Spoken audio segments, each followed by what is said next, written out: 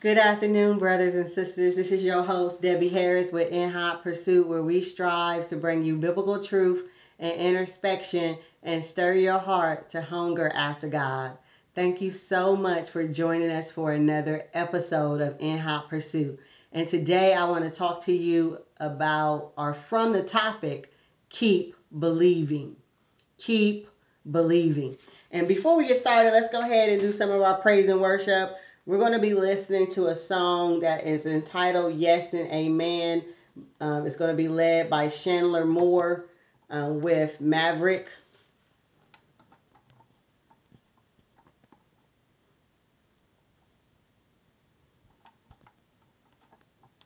With Maverick City. And so um, hopefully you'll be blessed by this just as I was.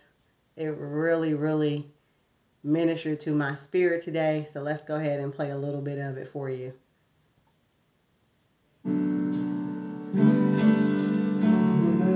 Your word that you are. All your promises are yes and amen. If you said it, we believe it. Father of kindness, you have poured out grace. Brought me out of darkness, you have filled me with peace. Giver of mercy, of my in time of need.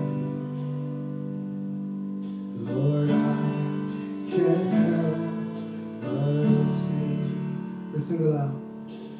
Faithful you are, faithful forever you will be. Faithful you are. Sing it out.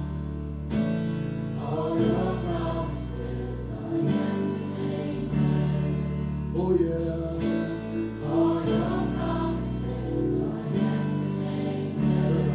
Say it once. Beautiful Savior, you have brought me near. You pulled me from the ashes. You have broken every curse. Blessed Redeemer, you have set this atmosphere. Lord, I can't help but sing. We say, faithful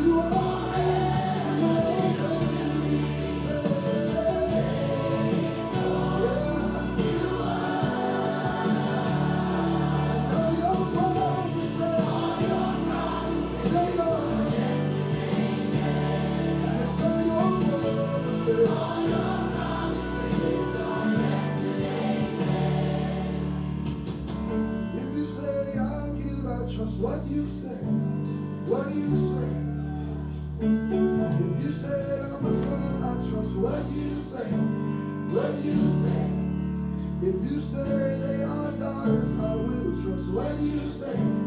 What do you say? If you say we're children of the Most High, what do you say? Yeah. What do you say? If you say my mother will be healed, I will trust. What do you say? Yeah. What do you say? If you say my father will be delivered from alcohol, I trust. What do you say? Yeah. What do you say? If you trust my sister will be delivered from depression, I say. What do you say? Yeah. What do you say? You will keep all your promises. We trust. We trust. We trust what you say. What you say.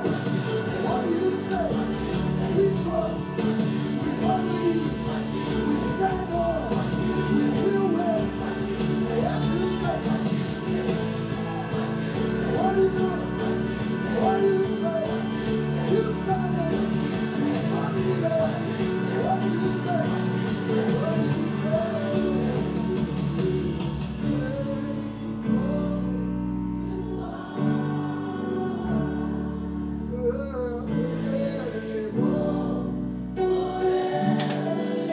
It won't change now. Your faith.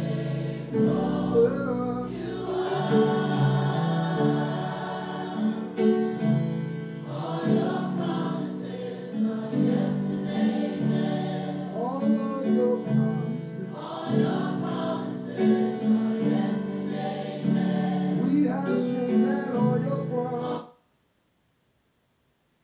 Wow, right? All his promises are yes and amen. How about that? My goodness. I will trust in his faithfulness. I hope that's your testimony today. And so I'm going to encourage you for just a moment to keep believing. And I don't know what you're believing God for in this season, but I just wanted to take some time out and encourage you to continue to trust God and stand firm on what he promised you. So many times, discouragement tries to take hold, depending on what we may be facing or what the situation or the circumstances may be looking like. But I wanted to take the time out today and encourage you to continue to stand firm in your faith and keep believing and trusting God. I don't know about you, but I'm believing God for some things. I'm still waiting on God to fulfill some promises. And I can attest that God is faithful. He was faithful when the doctor told me that I would not conceive, but he said that I would conceive. And I have conceived two beautiful sons. I was fed up in my singleness, and I was tired of dating deadbeats, and I was tired of getting my hopes up just to get my heart broken. And God spoke to me and said he was going to bless me with a husband, and he's done just that. When I tell you that God is a promise keeper, I know it to be true. So I just wanted to just stop by. And I love this song because it actually correlates with the scripture that I'm going to read to you from 2 Corinthians chapter 1, verse 19 through 21. And I just want to bring out a couple of points here and just encourage you for a moment to continue to stand on God's word and believe him even when there are naysayers, even if other people don't understand the dream or the thing that God has birthed in your heart. God began to give me ideas 5 years ago, and they were tech ideas. And I was working on a job, and I got the first tech idea, which was called the Go Budget app. And it's an application that is designed to help people, better manage their money. And I can tell you what it is because I'm going to be changing the name. But I remember telling God, almost like, how is this thing going to be? Because I went to school for business, but I didn't go to school for tech. And so I've been on this journey. And not only did he just give me a word or something, God gives us specific instructions. he began to give me details, and I wrote details down of how the application would work, even though I wasn't tech. I didn't consider myself techie. God began to give me insight.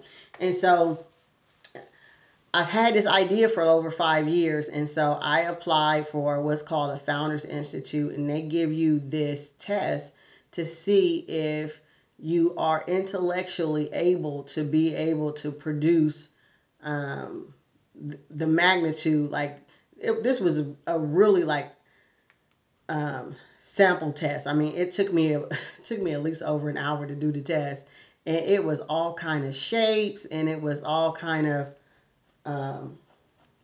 different stuff that I would have never, I would have never took a test like that because it just seemed so abstract, different patterns, and you had to be able to tell the different patterns and match these different patterns up. And somehow I scored high on this test. Don't ask me how, because it was really intense. What I'm saying is that not only will God tell you and give you insight, he will give you details. He will give you specific instructions on how he wants you to do that thing. And don't be like me. There are times and seasons where I did not wait for further instruction. I'm a person that God will give me something, and I'll just step out there and on faith and do it. And sometimes I falter in that, and sometimes God has to remind me you need to wait for further instructions and direction. And so 5 years, and I just been having these ideas, and then God has given me more ideas on top of that one. And I said, okay, I'm a person that when you give me something, I want to do something with it. And I don't know about you. I don't know what you're believing God for. I don't know what you're believing God for, but I just want to encourage you to keep trusting God and keep trusting what he gave you. And don't be afraid to step into rooms where you feel intimidated at. I remember a couple of years back, I went to a customer lab to test out my tech idea to see if it was valid, to see if it could be built the way that God had gave me. And they were shocked that I had some specifications written down, and I even had some mapping that I had done on how it should work. And all of this stuff came from God. Our God is an innovative and creative God. And if he gave you a promise, he is going to help you bring that thing into fruition. Not only that he spoke the word, but he knows how to connect you with the right people. He knows how to place you in the right rooms. And so I want you to trust God with whatever he gave you. And I want you to believe God to step out of your comfort zone and believe him when he told you yes. So many times doubt and fear tries to take hold and take root of us when God has sent us a word and told us to believe him. Let me read 2 Corinthians verse 19 and 21. Well, 19 through 21. It says, for the Son of God, Jesus Christ, who was proclaimed among you by me and Silvanus and Timothy, was not yes and no, but in him it has always been yes. For all the promises of God are yes in Christ, and so through him our amen is spoken to the glory of God. Now it is God who establishes both us and you in Christ. Give me just a moment. Let me get my screen here.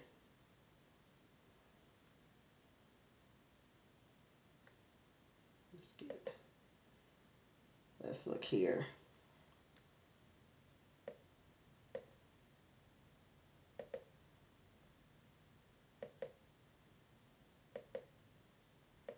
Give me just a moment.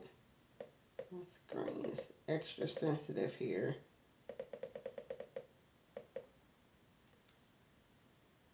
So we'll read that again. I lost my place for just a moment. For the Son of God, Jesus Christ, who was proclaimed among you by Silvanus and Timothy, was not yes and no, but in him it has always been yes. For all the promises of God are yes in Christ. And so through him, our amen is spoken to the glory of God. Now it is God who establishes both us and you in Christ. He anointed us, placed his seal on us, and put his spirit in our hearts as a pledge of what is to come. Let's stop there. Number one, he establishes us. He establishes us. He establishes us. Let's look at this word real quick, because I don't know about you, but I love words. And I love to look up what they mean so I can have more of a clear understanding. He establishes us. So, number one, it means to set up on a firm or permanent basis. Number two, it means to achieve permanent acceptance or recognition. So not only God establishes us, so he sets us up. So if he sets us up, that means he positions us for the fulfillment of that promise. And so that's why we got to continue to trust him, because if God said it, the answer is yes, then we have to just stand firm on what he said and believe that he will establish that thing. That means he sets us up. So, man, it's a setup. Sometimes what looks like a setback is a setup. My goodness, I hope you guys are catching this. So, he establishes us. Now, we're taking these 4 points from that verse, 2 Corinthians, 1st chapter, 21st verse.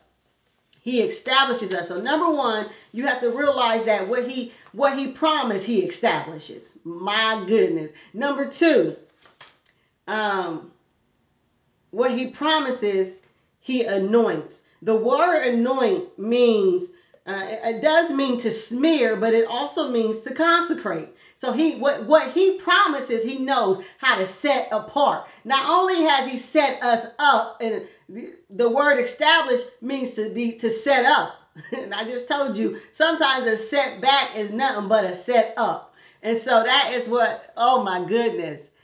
Man, so if God promised you, he knows how to set it up. He knows how to establish that very thing that he promised you. So even if it doesn't look like it's working together, God is working it out behind the scenes.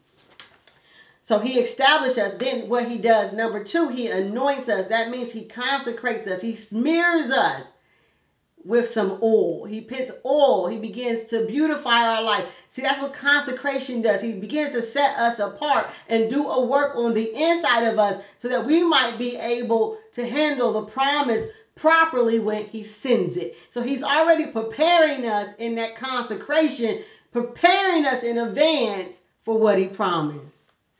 So he established, right? He anoints. Then what he does, he places a seal on us. And so have you ever sealed an envelope? It's to keep something fastened and safe inside. So he puts a seal on us. Let's look at the definition seal. It says, number one, a device or substance that is used to join two things together so as to prevent them from coming apart or to prevent anything from passing between them. So there's a seal. There's some God fastens that thing. That thing that he promised you is sealed. It's already settled. It's already settled. And so you got to continue to trust and believe God. Don't allow doubt and fear to cause you to deviate from what God said. You got to continue to keep on believing. All right, I'm going fast here. I hope you guys are catching on. This is the last one, and we getting ready to wrap up. But I hope somebody has been encouraged thus far. Let's look here. He pledges his spirit as a sign of what is to come. So let's look at the word pledge. A solemn promise or undertaking, a thing that is given as security for the fulfillment of a contract or payment of a debt, and is liable to forfeiture in the event of failure. Forfeiture. I'm saying it wrong, but I hope I'm saying it close to what it says. A thing that is given as security for the fulfillment of a contract or the payment of a debt. So he pledges his spirit as a sign of what is to come. See, that's why I love it, because God doesn't leave us comfortless, right? While we're waiting on the promise, He sent His Spirit to empower us. He sent His Spirit to teach us and to guide us and to direct us and to instruct us in righteousness. But really, the Spirit is a pledge of what's to come. It's an indication of what it will be like for us to live in the presence of God. But it's also an indication, a guarantee, a security blanket for what God has already promised. My goodness. So that's what the Spirit is for. And so the Spirit of God, you need the Spirit of God. So a lot of times people walk around here saying they spiritual, but you need the Spirit of God, because that's the only thing that provides security. My goodness. And so that's the thing that provides security about what's to come. God gave that to us for an assurity that even now that He's coming back for us, right?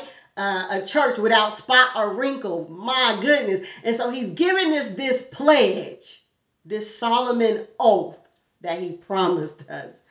And if He promised it, it's already a yes. And so we got to continually be in agreement. When we're saying amen, we're saying so be it. And so no matter what it looks like, we got to stand firm in agreement with what God said over our lives and what God said about the situation and what God promised us. And we need the Holy Spirit to help us in our time of waiting, because a lot of times we get impatient in the wait, and that's when sometimes we miss it. And so I just wanted to stop by and encourage you today to keep on believing. Stand firm in what God has given you. Other people may not understand it. They may not get it. But if God said it, He will make it good, won't He? He will make it good. He's faithful. He's holy. He's righteous. And all His promises are yes and amen.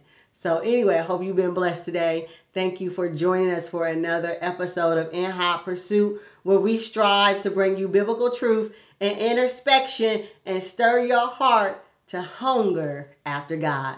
You guys be blessed.